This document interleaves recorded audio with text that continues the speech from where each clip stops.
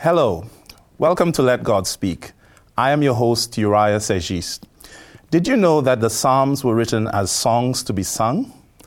Sadly, while the words remain, the musical notation is lost, so we do not know how they were meant to be sung. What we do know, however, is that the Psalms contain some of the most beautiful and uplifting words of praise and prayers to God. Today we will reflect on one aspect of God's goodness as we study the lesson, Your Mercy Reaches Unto the Heavens, on Let God Speak.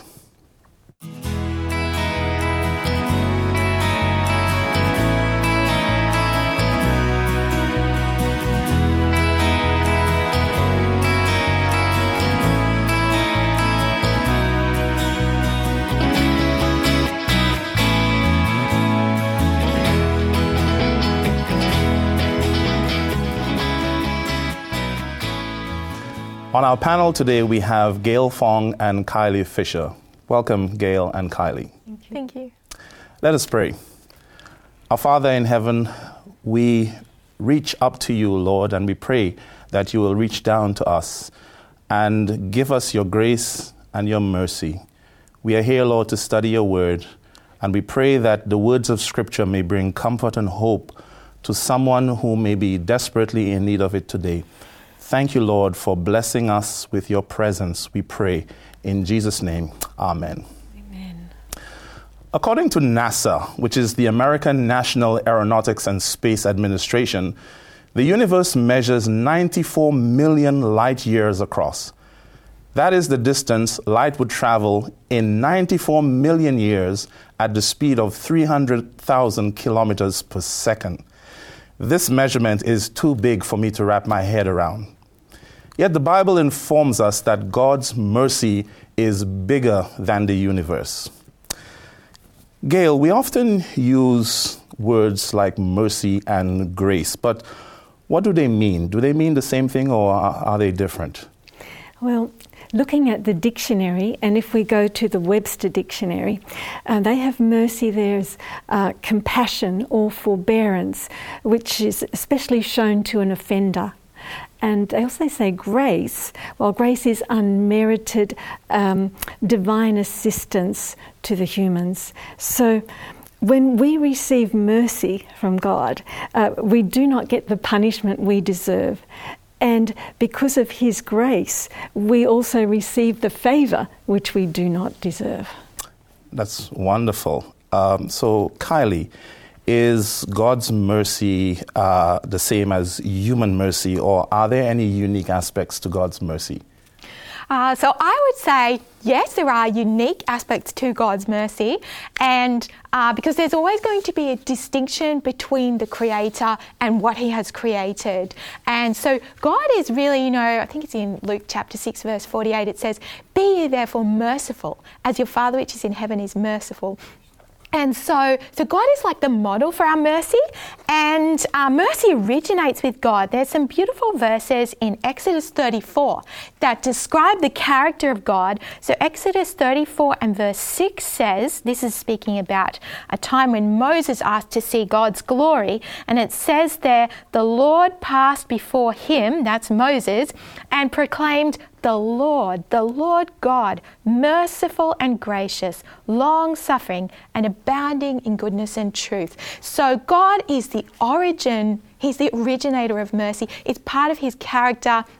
Whereas for us, any mercy that we express is modeled on what we see in God, and often for us is like awakened by feelings of, pity towards someone that's suffering. Whereas with God, we don't have to earn his mercy. God is not really moved by his feelings when he extends mercy. It's just part of who he is. Yeah. Now, Gail, in Psalm 136, it's a beautiful psalm. It's called the Great Hallel, where we get the word hallelujah from, actually. It was used in Jewish worship in the synagogues for various festivals. What is special about Psalm 136? Well, as you said there, this verse is a praiseworthy one, and I love that because it contains 26 verses, and in each verse, Israel, and by extension, all of God's people, are called upon to give thanks to God. And they give thanks to Him for who He is and for what He has done. And each verse lists God's wondrous works. And we begin with God in creation. Then it moves to the God who rescued them through the Exodus, through slavery, and then it moves to during the conquest, and then in history it moves to the nation of Israel, and of course it ends, and it's so relevant for each of us today, for all the struggles that we have. So each verse repeats the phrase, "For His mercy endures forever." It's a wonderful one to memorize. And I was looking at that word mercy, which comes from, it's just translated from Chesed, and that appears to be a word that we don't really have one word to describe in English, but literally it's for to eternity His love. His loving kindness is for eternity. So that is 26 times that we are actually reminded of God's mercy that will never end. Amen. That's a wonderful thing to be reminded of. Now let's go a little deeper into Psalm 136, Kylie. The nation of Israel was surrounded by nations who worshipped other gods, false gods we may say. How does Psalm 136 act as Israel was singing this psalm in worship and in festivals? How does that act as a witness to the other nations? Yeah, so let's have a look at verses 2 and 3, and I'll read those verses, which says, "Oh, give thanks to the God of gods, for His mercy endures forever. Oh, give thanks to the Lord of lords, for His mercy endures forever." And so to me, that is really very plain and a very bold statement. If it was said in the wrong tone of voice, it could almost be boastful, because it's presenting God as the sovereign above all other gods, these gods that the nations worshipped. And you know, if we look in other Bible verses, we see that really when we are not worshipping the God of heaven, we're actually worshipping, you know, our own imaginations, or we're worshipping like maybe evil angels or things like this. And so yeah, God is placed in contradistinction to these other gods, and it's very plain and cutting statement. And the Bible is like that. It's very bold in the statements it makes. It doesn't enter into controversy with evil, but just makes these plain, bold statements. Just declares the truth. Yeah. And Gail, that it would be a very strong statement for Israel to make, that its God is better than all the other gods. What does the psalmist provide as evidence to support that very bold claim? Yes, well, the psalmist lists the successes of the nation of Israel in conquering other nations, but attributes these successes as the work of God. And in Bible times, wars were not just wars between nations and nations, but actually it was a battle of their gods. And of course, the God of Israel, He was the great winner of battles, and He came through. So the key in Psalm 136 is that Jehovah was the Creator, or that our personal God, that self-existent one. And just reading in Psalm 136, verses 5 and 6, it says, "To Him who by wisdom made the heavens, for His mercy endures forever. To Him who laid out the earth above the waters, for His mercy endures forever." So naturally, the God who created the sun is far greater than the sun God. Amen. Amen. That's very good. Now, King David was a mighty man. He was a very successful conqueror and a very respected leader in Israel, but he had a big problem on his hand. He had committed adultery, sadly, and had a man killed to cover up his sin. Kylie, what did King David do when he was confronted about his sin? Yeah, well, he had a different response to some of the characters in the Bible who tried to dismiss the words of the prophets. And so actually he wrote a psalm to express his response. We can see that Psalm 51 in the little introductory statement there was in response to when Nathan the prophet came in and rebuked David. And so let's have a look at verse 1. That says, "Have mercy upon me, O God, according to your loving kindness, according to the multitude of your tender mercies, blot out my transgressions." So when David was confronted with his sin, he appealed to God's mercy. He knew that his only hope was in the mercy of God. Yeah, and earlier we said that mercy was asking for the offense, the crime to be waived. Gail, is David here asking God to overlook his sin, to give him a free pass? Is that how mercy operates? No. The purpose of God's mercy is for reconciliation, rehabilitation, and restoration of the sinner. And just continuing in Psalm 51, verses 6 and 7, the psalmist continues, "Behold, you desire truth in the inward parts, and in the hidden part you will make me to know wisdom. Purge me with hyssop, and I shall be clean. Wash me, and I shall be whiter than snow." So the sinner is not focusing on escaping from punishment. He recognises his condition, but he desires truth to be told, because this is the only way that we can actually be reconciled with God, is if we admit our guilt. And that's the work of the Holy Spirit drawing us to want to do that. So he also wants the offensiveness of sin to be removed from his character, from his heart, because he's actually so sorry for what he has done, and only God can wash the sinner clean.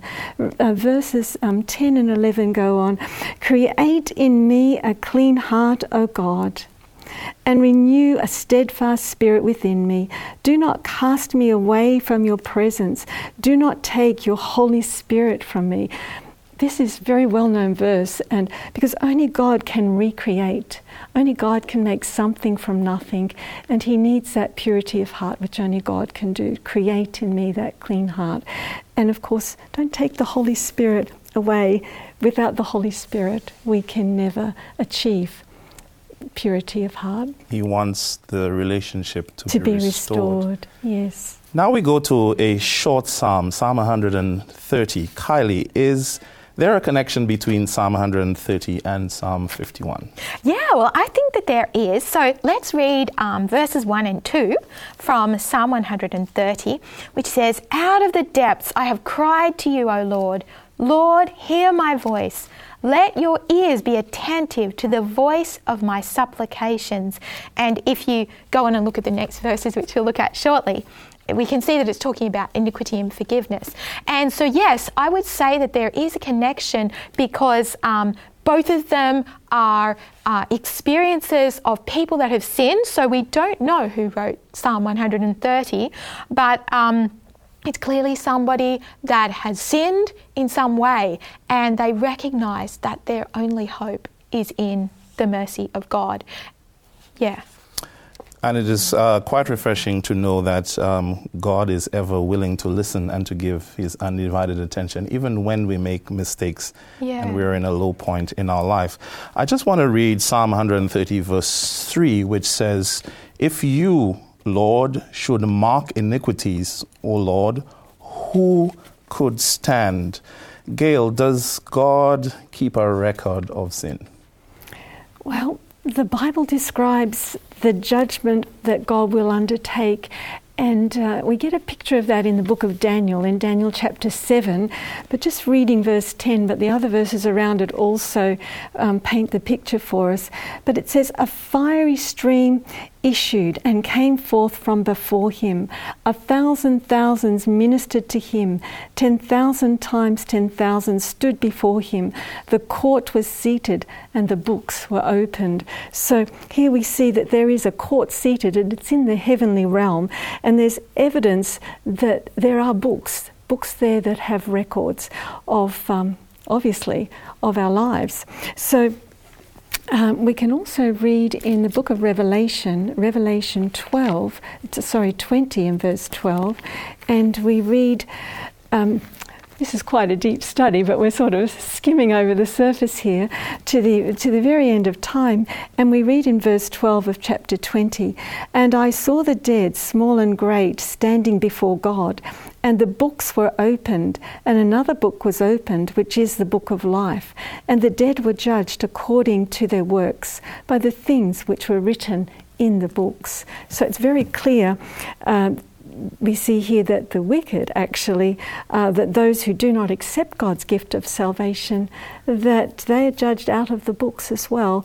Those things, the record of their lives, the choices we've made. So everything that we do, God keeps a very accurate record of it. So yes. What about those who accept God's gift of salvation and are saved, Gail? What about them and the record of their sins? Well, it says in Psalm 130 and verse 4, "But there is forgiveness with you, that you may be feared." Praise the Lord. We can do a praise there. God's mercy is extended to those who accept his gift of salvation. I'm so grateful for that. There is forgiveness for my sins. There's forgiveness for our sins. And this ties us back to Psalm 51, that beautiful psalm that expresses so well a prayer of repentance. Psalm 51, and as Kylie read before in verse 1, "Have mercy upon me, O God, according to your loving kindness, according to the multitude of your tender mercies, blot out my transgressions." And then in verse 9, "Hide your face from my sins, blot out all our iniquities." So, all my iniquities, I should say. So, those who accept God's gift of salvation have the benefit of having their sins not only forgiven, but blotted out, totally erased from the record forever. So, they do not receive God's eternal punishment, but eternal reward. Amen. And, God actually says that he remembers them no more. He even actually erases them from his own memory. Yeah. And I want to read Psalm 135, verse 13. Sorry, Psalm 51, sticking to Psalm 51, verse 13. It says, this is David writing, after God forgives him of his sin, "Then I will teach transgressors your ways, and sinners shall be converted to you." Here David promises to God that if his sins are forgiven, then he will teach others God's way. Kylie, how is this point fulfilled in Psalm 130? Yeah, so let's have a look at verses 7 and 8, and I'll read those. So Psalm 130 verses 7 and 8 says, "O Israel, hope in the Lord, for with the Lord there is mercy, and with him there is abundant redemption. And he shall redeem Israel from all his iniquities." And so the person that was, writing this psalm, his own personal experience of God's mercy led him to tell others and to a whole nation that they could be forgiven. And I think, we were speaking about Daniel just before. I think Daniel, the prayer of Daniel in Daniel chapter 9 is a real example of that, and it's really based on that psalm and that wonderful hope that's there. Mm-hmm. It's wonderful that we could share with others that we've had forgiveness with God, so that when we feel burdened and weighted down by the guilt of sin, we can let them know that there is a God who forgives and who erases that sin, and they can feel a lot lighter, carrying less of a burden. Now we look at two other psalms that reflect two separate aspects of God's character. Gail, Psalm 113, what is the focus of Psalm 113? Well, Psalm 113, that's a beautiful psalm, and it begins by calling for God to be praised, and to be praised continually. I like that. So this praise is called for in the context of God's majesty. And just reading Psalm 113 and verses 4 and 5, the Bible says, "The Lord is high above all nations, his glory above the heavens. Who is like the Lord our God, who dwells on high?" So He portrays God here, the psalmist, as high and exalted, of which he is. And the same God is also portrayed, though, as not being too aloof, that he does not enter into the realm of mankind. And if we read on in the next verses 5 and 6, it says, "Who is like the Lord our God, who dwells on high, who humbles himself to behold the things that are in the heavens." And of course, verse 7, he raises the poor out of the dust and lifts the needy out of the ash heap. So from the high and exalted God down, he comes down to the very lowly to lift us up. He's interested in all the affairs of our lives. It really shows that mercy and that compassion of God. So he is not too high and exalted to be interested in our lives. And I love that the psalmist is very careful to describe this particular attribute, because when we talk about praise to God, we're talking about a God who is so grand, so big, that he is, bigger than even the universe, but he is also intimately involved in our lives. Amen. He descends even to the lowest of the low and reaches and touches them. Kylie, what about Psalm 123? What is the message in this psalm?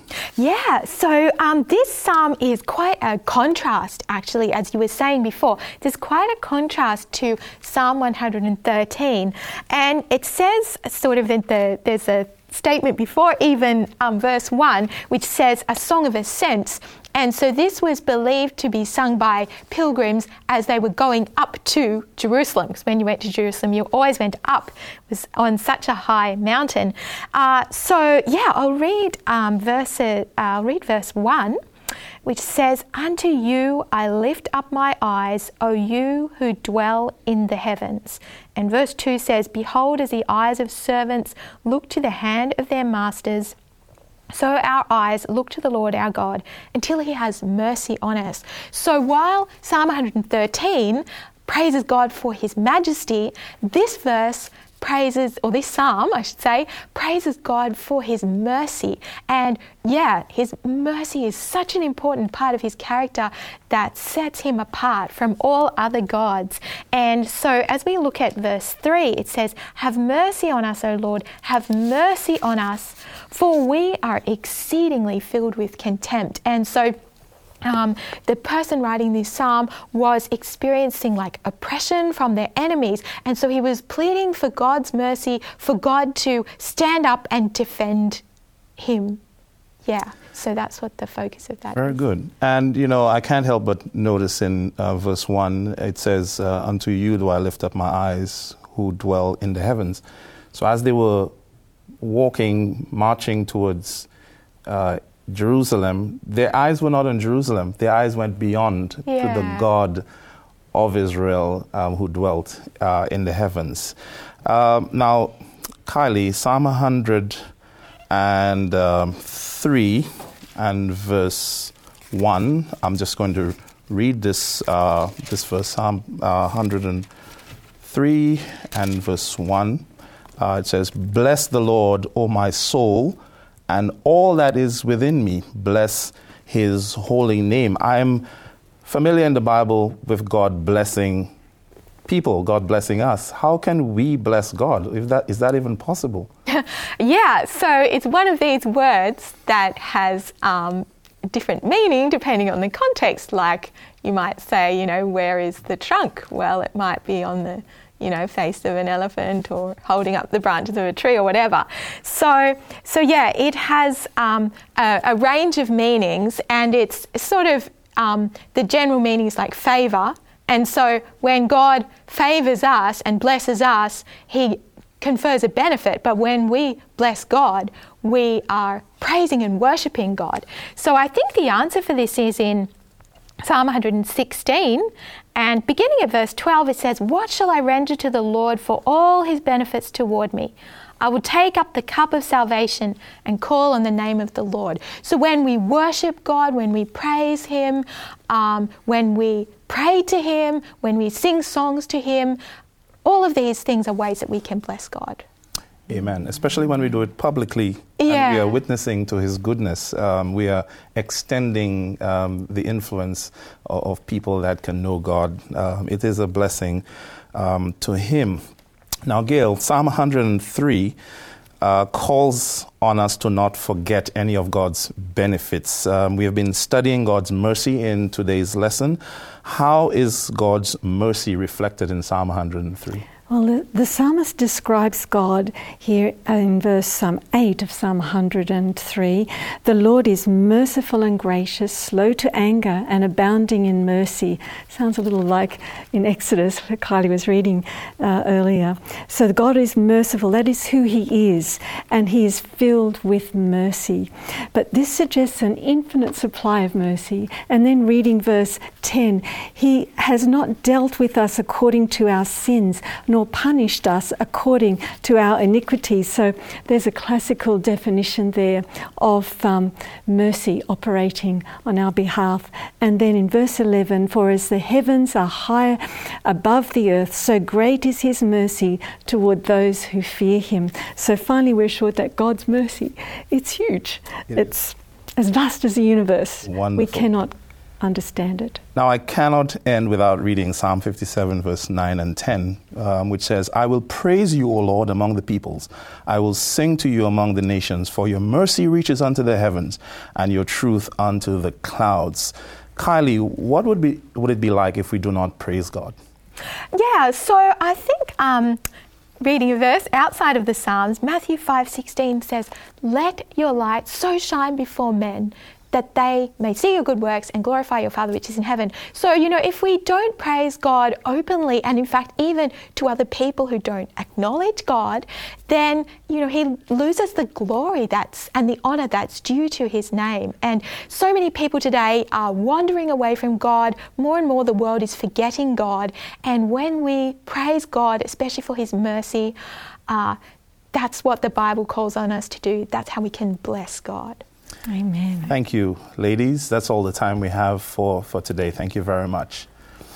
In many countries of the world where there is a king or a queen as the head of state, there is what is called the prerogative of mercy. This is the power of the sovereign to grant a pardon to a convicted criminal. While the prerogative of mercy frees the criminal from the sentence of their conviction, they are still guilty in the eyes of the law. However, when God extends mercy on the sinner and pardons their sin, not only are they free from the penalty of sin, He also frees them from the power of sin, the presence of sin, and declares that they are innocent and their record is wiped clean forever.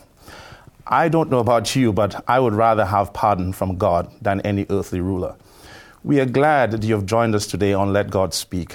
Remember, all past programs plus teachers' notes are available on our website, 3abnaustralia.org.au. That's the number 3 and the letters abnaustralia.org.au. Or you can email us on lgs@3abnaustralia.org.au. Join us again next time. God bless.